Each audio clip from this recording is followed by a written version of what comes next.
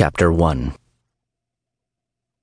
Emily Hart wasn't breathing when she arrived after her most recent time jump from the backyard of Jim Miller's house. Moments later, billions of sleeping neurons began to fire, rebooting her biosystems and bringing her closer to a conscious state. Her heart stirred with a single thump, then charged to full power when it sent the first rush of blood into her muscular system. A howl of post-jump pain hit her just as her waking senses realized there was a mounting pressure inside her ear canals. She also heard a rhythmic sound of swooshing, and her body felt weightless and carefree, making her think she was floating in air. Yet, there was a searing cold dampness smothering her skin. Then, something brushed across her cheek, sending a panic alarm that hastened the revival process. Her respiratory system came alive, causing her lungs to expand in size. Her mouth opened, hoping to receive a gulp of air, but only a frigid liquid crossed her lips and landed on her tongue, tasting foul and disgusting. She gagged, expelling the thick foreign matter from her body as her eyes flew open.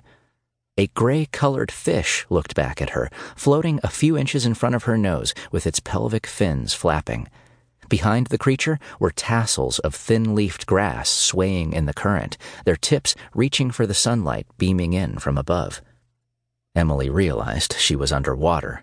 Her arms and legs started to flail, sending the curious fish darting off in an instant. She grabbed and kicked at the green-tinted water, hoping to climb her way to the surface, but her body sank further and further with every stroke.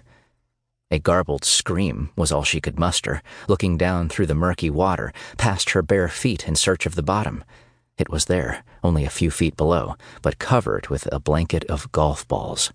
Most looked to be white, but a sprinkling of yellow and orange caught her eye, plus a few with red stripes painted across their centers. Her feet made contact with the uneven surface, allowing her to bend her knees and push off with a mighty thrust. Emily threw her arms up, hoping to propel the launch with even greater force. It seemed to work. She rose like a ballistic missile hell-bent on reaching a high orbit. The surface came to her hands first, and then her elbows and shoulders broke through with ease. Emily rejoiced when the warmth of sunshine hit her face and naked shoulders. She gasped a massive breath, letting the oxygen and salvation filter into her body. Someone was talking, but it didn't sound like a live person. The voice had a scratchy, high-pitched, artificial tone, as if it was coming from a radio. The announcer mentioned the Super Bowl in Phoenix and its kickoff next month, telling her it was January 2015. She must have arrived not long after the narrow escape from the briefcase explosion.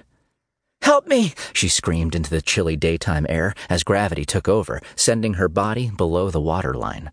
She grabbed at the surface, but regretted now that she had never learned how to swim.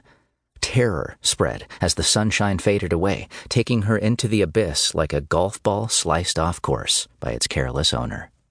The bottom of the lake came fast, reaching the tips of her toes first.